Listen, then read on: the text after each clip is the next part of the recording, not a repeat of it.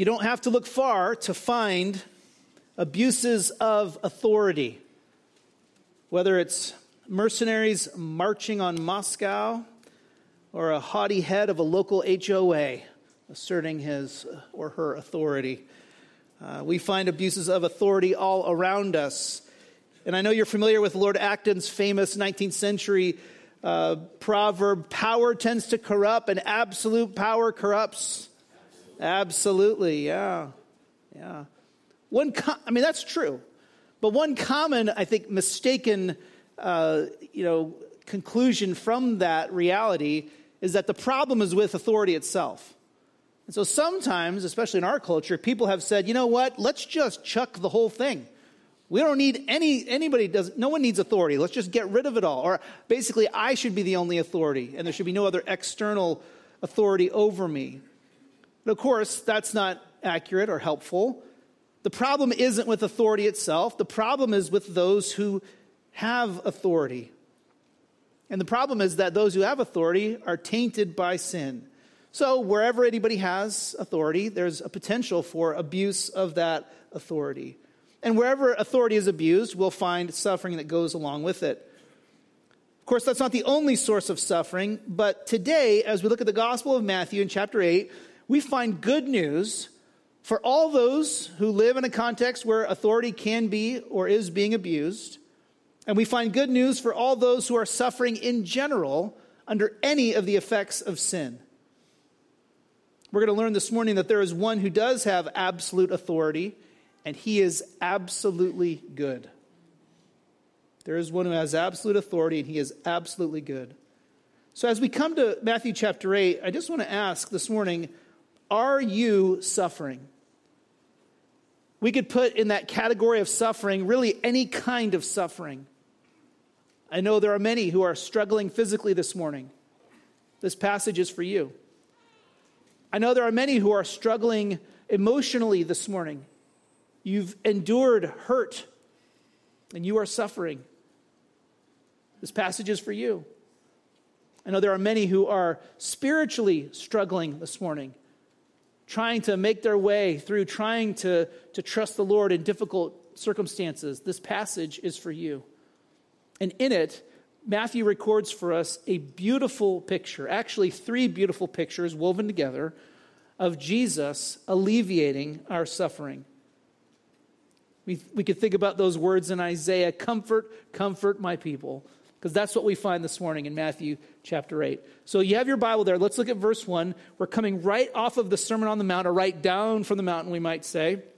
And now we're getting back into some of the action. And Matthew has selected a few things that happened in Jesus' early Galilean ministry that just highlight his ministry as the Messiah. And so this morning in verses 1 to 17, we have a group of 3 healings that go together. So we're going to look at them each in turn and then consider the main idea here. We pick it up in verse 1, and it's basically coming right off of the Sermon on the Mount. So in Matthew chapter 8, verse 1, we read, when he came down from the mountain, large crowds followed him. Right away, a man with leprosy came up and knelt before him, saying, Lord, if you are willing, you can make me clean. Reaching out his hand, Jesus touched him, saying, I am willing, be made clean. Immediately his leprosy was cleansed. Then Jesus told him, see that you don't tell anyone, but go show yourself to the priest and offer the gift that Moses commanded as a testimony to them.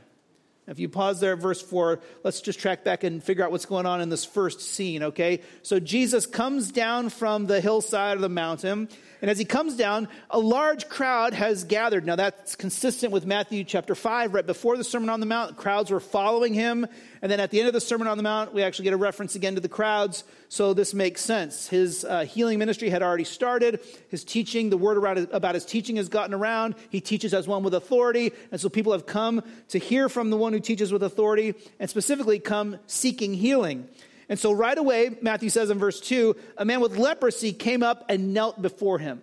Now, just before we get too far into this, when it says here, a man with leprosy came up and knelt before him, right away there would be all kinds of warning sirens going off in a first century Jewish reader. Because the fact is, if you know your Old Testament, if you know Leviticus, especially Leviticus chapters 13 and 14, there's a whole chunk of description in the law about how to handle people with skin conditions, especially leprosy or any ancient version of it, and how they should be treated. And in order to protect the community in a pre-modern context, people with leprosy were required to live outside of the camp in the ancient Israelite wilderness context. And then, of course, once they settled in the land, outside of the town or the village that they were living in. And so they had to live outside of the town. They had to wear basically clothing that was intentionally attention-getting. Yes. So that was meant to draw attention to them. They were supposed to let their hair grow a little, kind of, the facial hair or whatever, if it was a guy, let it grow out a little bit so they would be noticeable. And they had to basically say, whenever anybody came near, they had to cover their mouth and yell, "Unclean, unclean." Now this is in Leviticus chapter 13, verses 45 and 46. So here there's this instruction. You can imagine being a person suffering with a skin condition like this. Maybe the first time you caught a white spot on your arm or something, you thought, oh no. What happens now? And you're forced to separate from your family. You're forced to live outside of the community. You're dependent on others' charity to provide for your needs. You can't engage relationally with those that you love. You can't do your work the way you used to do it. And then whenever somebody comes by, maybe even somebody that would risk getting close enough to offer you some kind of condolence or some kind of comfort, you had to yell, "Unclean, unclean, stay away, stay away." So we just need to reread that verse. Right away, a man with leprosy came up. This man risks coming close to Jesus. He came up, it says, and knelt before him. That verb to kneel here, that verb has with it, it carries with it the idea not just of, honoring someone of higher authority, but in this context, it carries with it a sense of worship. Now, no doubt this man with leprosy doesn't maybe understand all of the implications that Jesus is the very Son of God, the second person of the Trinity, right? The creator of this universe who is now taken on flesh. He didn't understand all of that, but he knew enough to know that I should worship this one. And so he comes and he kneels before Jesus in a tone of humble worship. And he says, "Lord, if you are willing, you can make me clean." He doesn't doubt Jesus' ability, his power or authority, his authority over sickness or illness. He assumes that based on what he has already apparently seen and heard. But he says, "Lord, if you're willing, you can make me clean." Are you? Are you willing? And we don't want to underestimate then the drama of verse 3.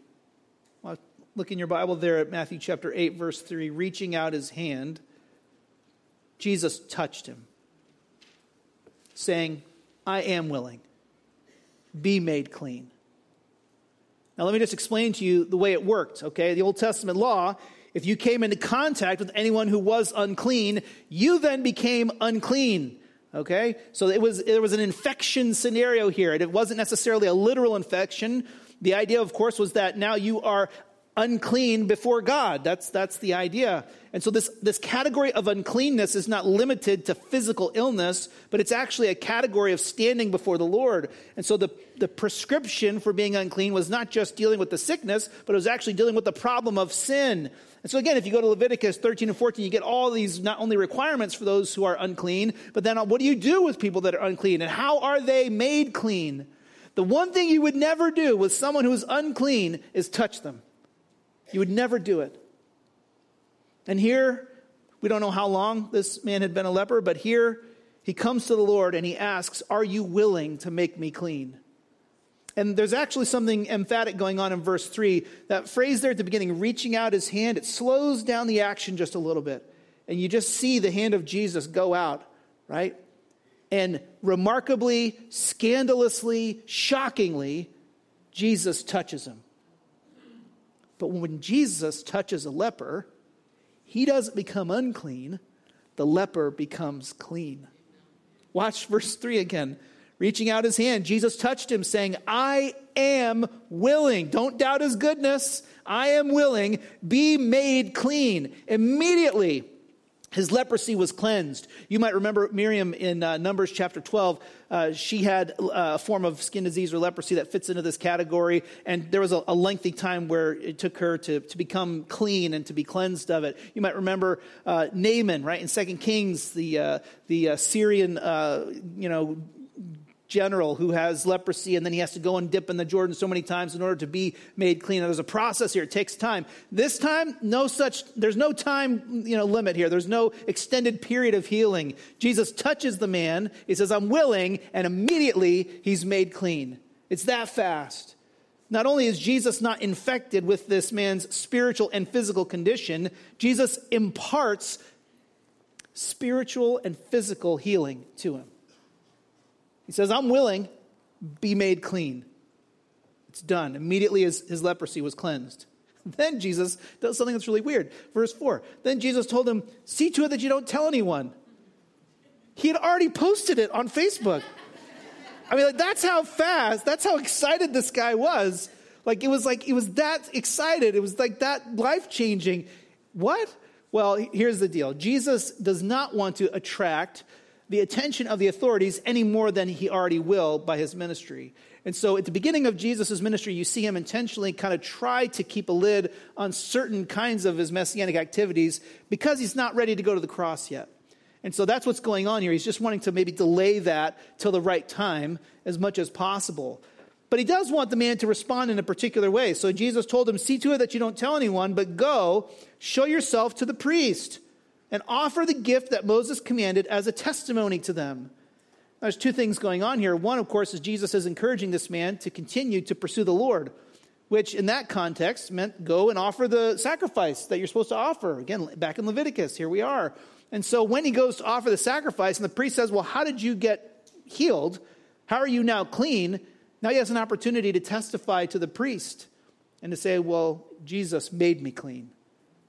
And so still, the advancement of Jesus' messianic mission continues, one step at a time. What's going on here? Well, what's going on is Jesus uses his authority to ease suffering. Jesus uses his authority to ease suffering, to ease our suffering. Jesus' authority that was described at the end of the Sermon on the Mount, the people were blown away by his authority. They were blown away by his teaching with authority, but his authority is not limited only to teaching. Here, Matthew picks out a few healing examples to show that Jesus was, in fact, healing the sick. And so his authority is not limited to teaching because he is the second person of the Trinity, because he is worthy to be knelt before, right? He is worthy to be worshiped in that sense. The question is not, it's never one of Jesus' power or authority. The question is, well, is he willing? And that's exactly what this leper wonders. Is he willing to heal me? I've heard that he can. I've maybe, seen people that he's healed, but is he willing to heal me? There's inevitably a moment in our lives when you've been exposed to the gospel of Jesus Christ where you have to ask that exact question. It's not about necessarily the corporate scenario. It's not about your family history or the tribe that you come from. The question is he willing to heal me? Because, dear ones, we're unclean. I mean, these passages in the law that describe at length all the reasons and ways that we are unclean, that people would be unclean in ancient Israel before God, they teach us something about how sinners relate to God. And the fact is that every one of us is unclean. We may not have that same skin condition, but we have the problem of sin. And so as each one of us is unclean, we have to ask the question, is he willing to heal me? And don't miss the drama here. As Jesus extends his hand, he is communicating very clearly, not only that he is willing to touch the unclean one, but he is communicating that when he touches him, he is not going to receive uncleanness, right? And now be categorized as unclean, but rather he imparts spiritual cleansing. And that's exactly what happens when we put our faith in Jesus. When you come to faith in Jesus, what happens to you is you are made clean. But make no mistake that it's not a function of us earning it or us performing, right, or where we come from, but rather it's a function of the willingness of Jesus to heal. Is he willing to heal me? And the answer is yes, he is. While we were still sinners, Christ died for us, the Apostle Paul tells us in the book of Romans. You know what that means? That means all the stuff that you don't want anybody else to know, Jesus knows, and he still was willing to touch you. All the stuff about you that is ugly, that is unfortunate, all the stuff about you that is without excuse sinful, Jesus knows. And he looks right at you here through the Word of God and he says, I am willing. He's willing to make us clean. Now, specifically here, we see this unpacked in the detail of his reversing our uncleanness, right? Here, Jesus reverses our uncleanness, resulting in healing, but not just healing, acceptance and belonging. Because the big deal for this guy is that he no longer had to live outside of the community. He could now go home. He can now go back to his family. He could go back to his relationships. He didn't have to sit around anymore dressed like a crazy man yelling out, unclean, unclean, right? Now he could come back into the welcome arms of his friends and family. I think we learn from this that sin does more than just damage us physically, of course. It damages our relationships, and it damages society itself. But in Christ, we are made clean, and that means that we are accepted. It's Jesus's healing that makes us accepted. It's his healing, right? It's his provision for us that allows us to be welcomed into the family of God, to have a place of belonging. Why don't others accept us the way Jesus does? Well, I'll tell you why. I got a few reasons, right? People, we do this all the time. We box people out, right? And we treat people as outsiders. And sometimes others don't accept us because of our failures. We have to own that, right? Sometimes we hurt other people. And a function of that in a broken world is sometimes, people then flinch. Like you've hurt me, so I'm going to flinch the next time. Like that's how it works. And so maybe relationally you've hurt someone, and so there's been some broken relationships there, and so you've been put out of a particular circle of friends, or there's damage done to your family. Others don't accept us sometimes because genuinely we failed them. Of course, sometimes others don't accept us because of their failures, because of their sin. Maybe they're arrogant. Maybe they're trying to get revenge on someone. Maybe they're just prejudiced. And so for whatever reason, they've boxed us out of their social network or whatever. But here's the reality here.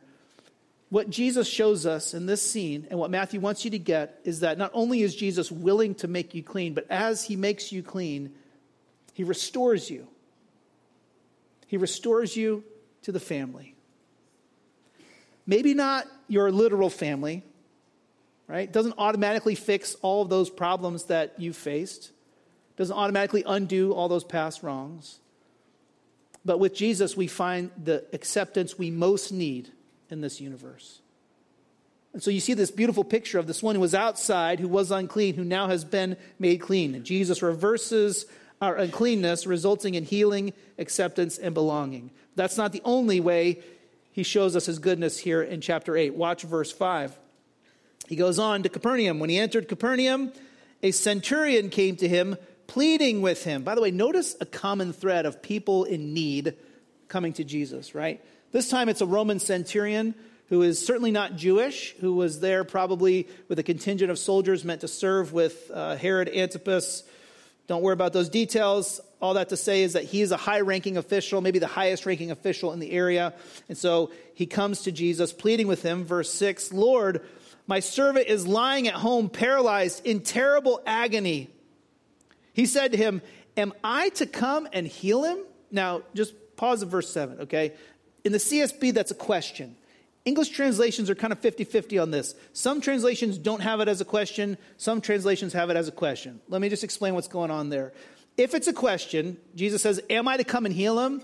Jesus is front-loading the recognition that the centurion is a Gentile, and for a Jew to go into a Gentile's home would have been viewed as another way to be unclean. It would have been unheard of, okay? It would not be something that a rabbi would do. And so Jesus is just acknowledging, wow, that's a big ask. You're asking me to come to your house and heal this guy? So it's basically front-loading the ethnic division there between Jew and non-Jew, okay? So if it's a question, that's how I think we need to read it. I'm probably more inclined to take it as a statement. I think maybe some of the translations say, I am willing to come and heal him. And I think that that's probably more what's going on. Jesus says, okay, let's go. Let's get this done. All right, I'm willing to come and heal him, which front loads Jesus' goodness and his desire to actually alleviate the suffering of this Gentile soldier's, servant. So he says, yeah, I'm willing. Let's do this, right? Notice how the centurion responds, though, verse 8. Lord, the centurion replied, I am not worthy to have you come under my roof, but just say the word and my servant will be healed.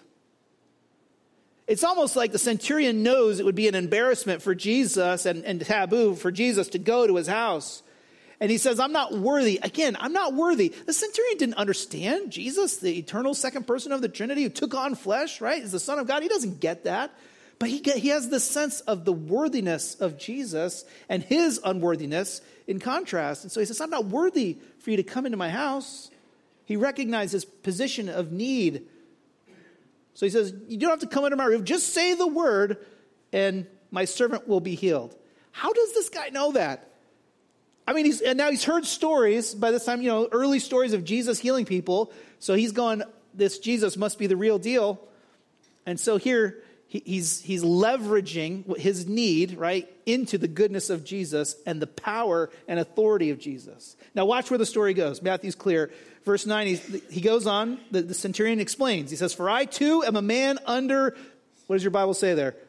Authority. Yeah, I too am a man under authority, having soldiers under my command. I say to this one, go, and he goes, and to another, come, and he comes, and to my servant, do this, and he does it. This guy gets authority, the military lifestyle. He gets authority, right? So he says, Jesus, I get it. You're the boss of all of it. So you don't have to come to the house. Just say the word, and it'll be done. Verse 10, hearing this, Jesus was amazed and said to those following him, truly I tell you, I have not found anyone in Israel with so great a faith. Jesus turns around and he says, everybody listen up. This is what it's all about. What? Faith. This guy gets it. This Roman centurion gets it. And here I am, I've been ministering now to Israel for at least a while, and I haven't found anyone with the level of faith as this guy. He knows I don't even have to go to the house to get this done. He calls it so great a faith here. Watch verse 11. There's a warning. I tell you that many will come from east and west to share the banquet with Abraham, Isaac, and Jacob in the kingdom of heaven. But the sons of the kingdom will be thrown into the outer darkness where there will be weeping and gnashing of teeth. If you just pause there, Jesus here actually alludes to Isaiah 25, verse 6, where Isaiah prophesies about the big banquet at the Messiah's table and how there will be all the nations will be gathered to this banquet. It's Isaiah 25, verse 6.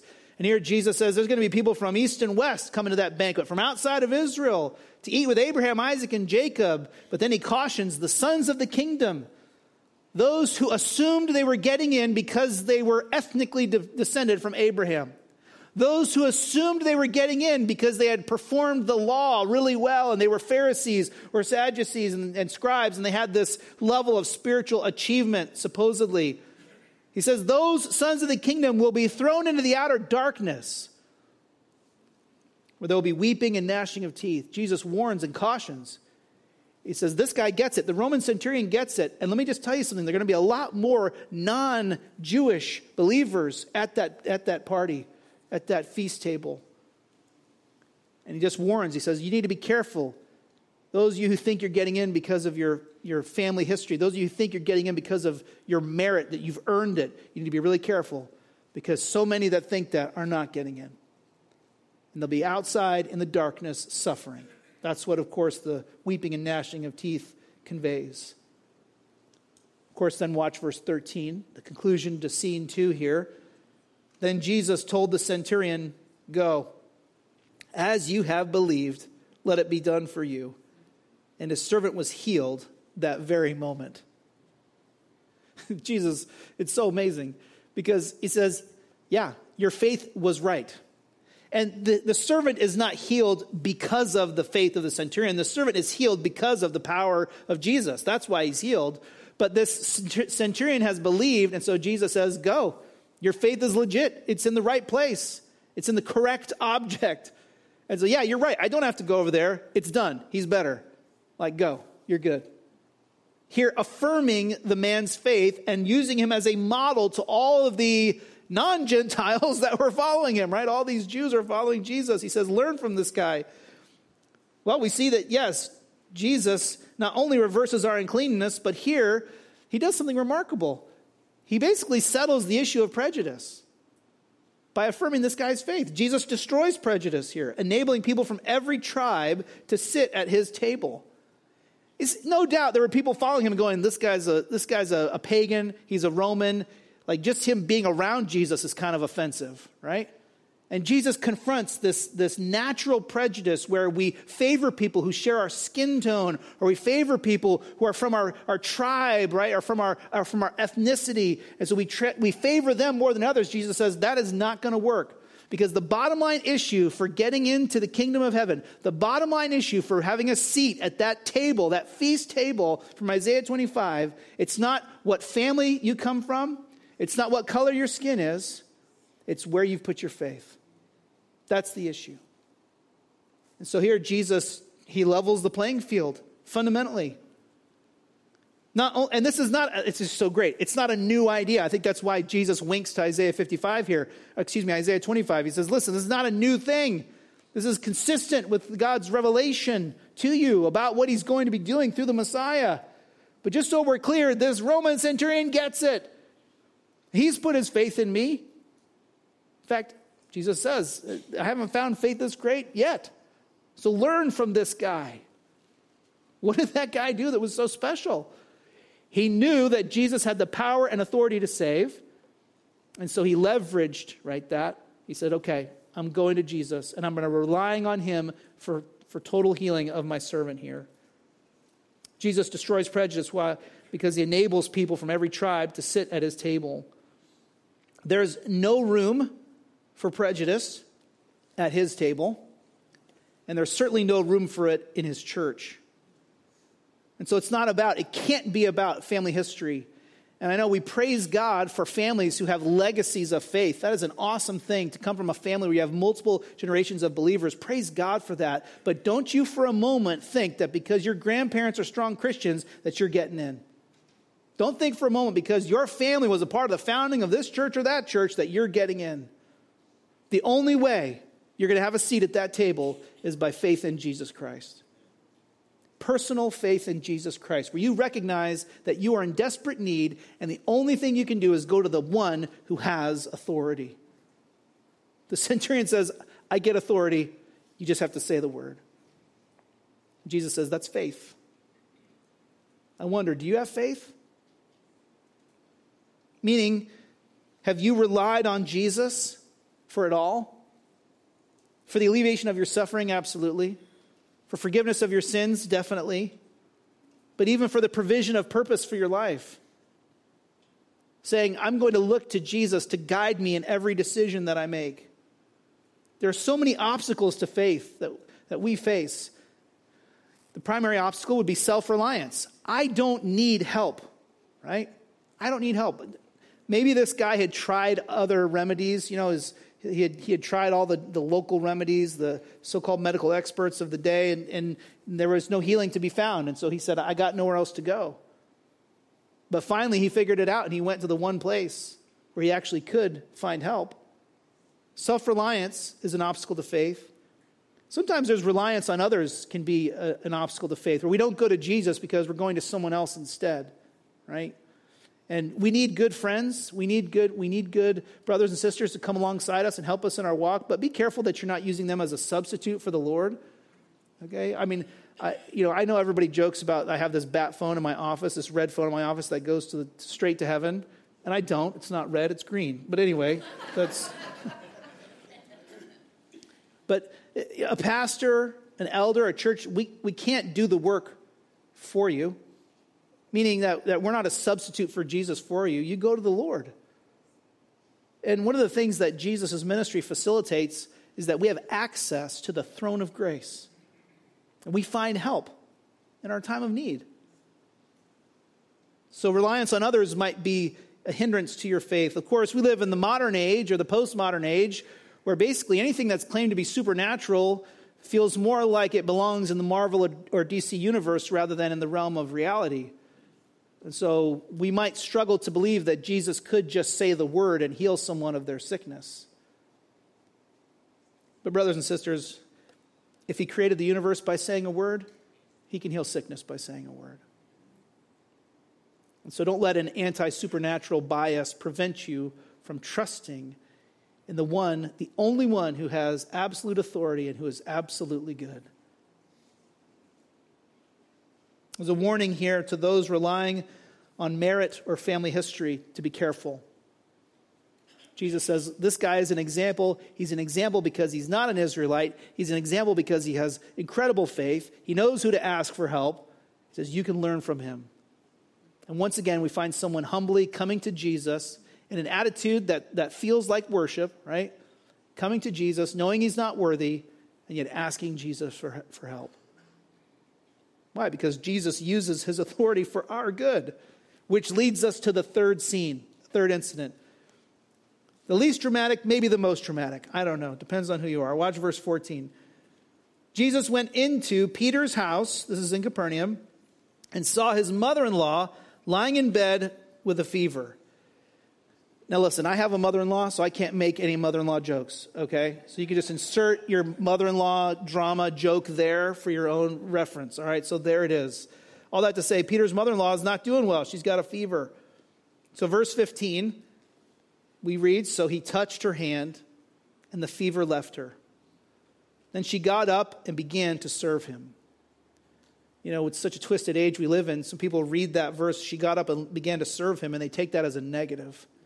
You know, but here's this, I don't know how your mother-in-law is, but when my mother-in-law is showing hospitality, the last thing she wants is to not honor a guest, right? And so here's Jesus in her own home, and she's down sick.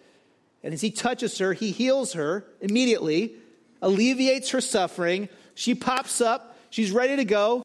Battery's charged 150%. What is she going to do? She's going to take care of her guests. It's her home, for crying out loud. She's going to take care of her guests. And so there she cares for Jesus and serves. As she does so, she honors him. Of course, that just leads, though, into a whole group of healings that happened at Capernaum. And this is where Matthew wants to really draw our attention. He says, when evening came, so now Peter's mother-in-law has been healed. So now when evening came, they brought him many who were demon-possessed.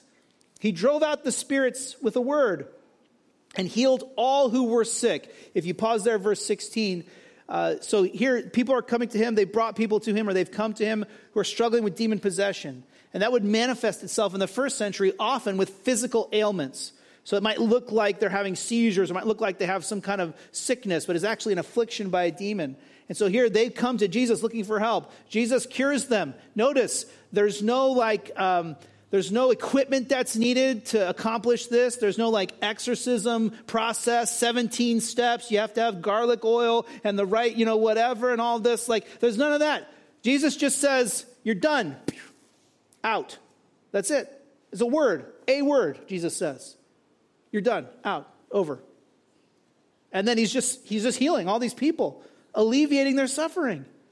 And then they're bringing him the sick as well, those who just had kind of normal sicknesses. And then he's healing them as well. Again, with authority used for the benefit of all those who came to him. Matthew wants you to get the picture. If you're suffering and you come to Jesus, what are you going to find? You're going to find grace. You're going to find healing. You're going to find one who's inclined to alleviate the pain that you're in. But there's more to it. And Matthew says, don't miss it. So he gets it right there in verse 17. So he's healed all these people of their sicknesses. He's driven out all the demons. Verse 17, so that, what was the purpose? So that what was spoken through the prophet Isaiah might be fulfilled. He himself took our weaknesses and carried our diseases. Matthew links this scene of healing, and really probably all three scenes of healings here, right? Verses 1 to 17, he says, all this is going on. And Matthew says, it wasn't just happening for the sake of people getting better from being sick. Jesus is making a point. Matthew says he's doing it so that something written in the Old Testament would be fulfilled. Specifically in Isaiah 53, verse 4. Now your Bibles all have a note there that what he's talking about is Isaiah 53, verse 4. Isaiah 53 is a part of the book of Isaiah where he's talking about the Messiah and his role as the one who will provide comfort for Israel. Again, the whole context of that part of Isaiah starts in chapter 40 with comfort, comfort my people. There's comfort for you available.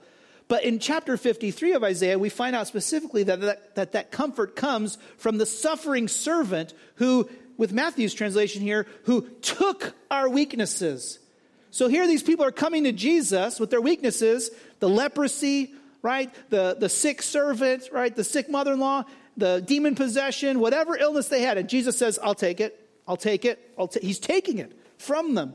He's taking it to carry. He himself took our diseases, Matthew says, took our weaknesses and carried our diseases. And he carries them. Where does he carry them? Well, if you know Isaiah 53, you know where he carries them. Because as Isaiah 53 goes on, the prophet Isaiah talks about how this suffering servant will actually suffer in the place of his people. He takes their sicknesses, their illnesses, he takes their sins, their iniquities, and he takes them and he suffers in our place. Matthew says, don't miss it. Jesus isn't just healing for show. He's not just healing to make people feel better. He's healing to say this: the suffering servant is here, and I am going to do everything that is prophesied of me in Isaiah 53. Yes, I am taking your sicknesses and your weaknesses, your diseases, but that's not all. He's going to take those sicknesses, those weaknesses, and he's going to carry them right to the cross. Where, as Matthew's gospel climaxes, right, he explains to us this is what Jesus has done to provide healing for us. We read these stories, and if you're like me, right, you're reading here and you're thinking instantly of all the suffering that we're going through. And again, I don't know all the suffering that's going on in everyone's lives, but I know we got a lot of suffering. We live in a broken world, okay? And that's a part of living in a broken world. There's so much, again, physical, emotional, spiritual turmoil that we're facing. And I desperately wish, right, that we had access to Jesus today, right now, in the way that we could just go to him and he could just heal us immediately. And it could be done. And sometimes he's pleased to heal us miraculously, and we praise God for that. But should the Lord tarry, we will get sick and we won't recover. Should the Lord tarry, we're going to continue to face people sinning against us, and we're going to face hurt, significant hurt. Should the Lord tarry, we will continue to suffer. But what these healings tell us most clearly is that where we are headed is the permanent removal of all suffering. Why? Because Jesus took it to the cross. You see, yes, Jesus delivers us from evil, rendering Satan powerless to stop his kingdom, but specifically, he's using his authority to ease our suffering by his death as the suffering servant. He uses his authority to ease our suffering by his death as the suffering servant. He carries our suffering to the cross. This is a foretaste of what is coming for us in his kingdom.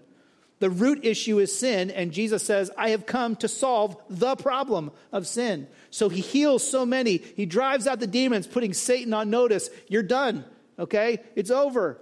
My victory is coming. Like, that's it. But then what happens is, as he goes to the cross, he pays the penalty for the root problem, the issue of sin. And when he returns, there will be no room for sin anymore, no room for suffering anymore. That's why we have these prophetic promises. That's why when we read in Revelation, we read that he's wiped every tear away from our eye. There will be no more suffering. There will be no more pain. It's all gone. Why? Because he's the suffering servant who went to the cross for us. Matthew's narrative is clear. This solution ultimately comes by virtue of Jesus loving us to the point that he was willing to die for us. And Matthew knows the context of Isaiah 53, and he wants us to not miss the point.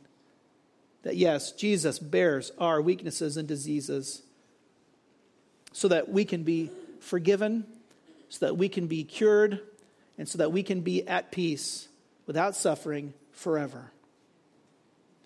If you're here this morning and you have not yet come to Jesus on your knees, maybe you haven't come to him because of your suffering. Maybe you're bitter at God for allowing you to suffer in the ways that you have. Maybe you just have no capacity to look to him for help because you feel like he's turned his back on you. Please hear the gospel from Matthew chapter 8, verses 1 to 17. When we look to Jesus, what do we find? We find one willing to heal. We find the one whose touch removes our uncleanness. We find the one who fulfills the prophecy of Isaiah 53, not only by taking our weaknesses, but by taking them to the cross. And he does it for people from any tribe, any family, any nation. Welcome at his banquet table. If you're here and you've never trusted Christ, the issue isn't Jesus. Because when we look at him through the Word of God, we see the one whose love and whose goodness is irrefutable. Yes, he has authority, so he can just say the word and he heals people. Yes, he has authority to drive out demons. Yes, he can heal from long distances. It's not just that he has that authority, but he is absolutely good in how he uses it. And one day, he will eradicate sin from this universe. And we know, because he didn't just die on that cross, he rose from the dead. And so he conquers sin and death and Satan. The key battle has been won. In the meantime, our calling is to trust him. And if you've never trusted him, again, he's not the issue. So consider today putting your faith in Jesus, not only for the forgiveness of your sins, but for your eternal well-being. Thinking about this passage, my friend Spurgeon said, the reason why Jesus is able to heal all the mischief that sin has wrought is this: because he himself took our sin upon himself by his sacred substitution. Sin is the root of our infirmities and diseases, and so in taking the root, he took all the bitter fruit which that root did bear. I acknowledge that for now, sometimes the suffering hurts.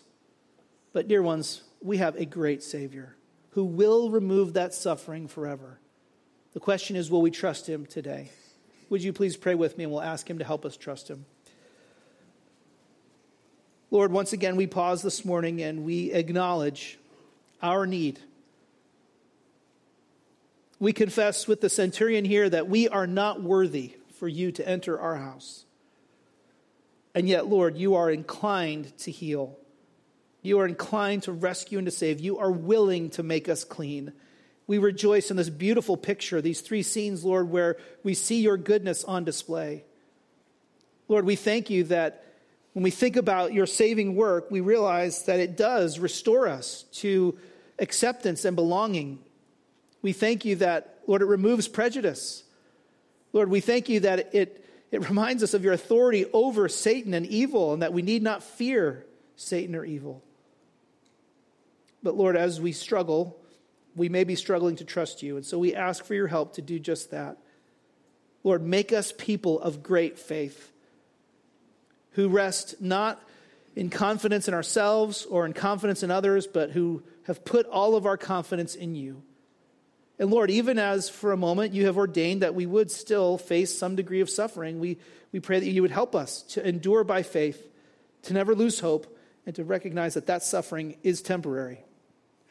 We thank you that you are the suffering servant of Isaiah 53. that you carry our diseases, our weaknesses, our sins, and you carry them right to the cross. And Lord, we thank you that you did not only suffer in our place, but you were victorious in our place as well, conquering sin and death. Lord, as we reflect on this passage, may we just recognize how much you love us and how that's beautifully on display for us this morning here in Matthew chapter 8. Help us to respond with faith. We pray these things in your name, Lord Jesus. Amen.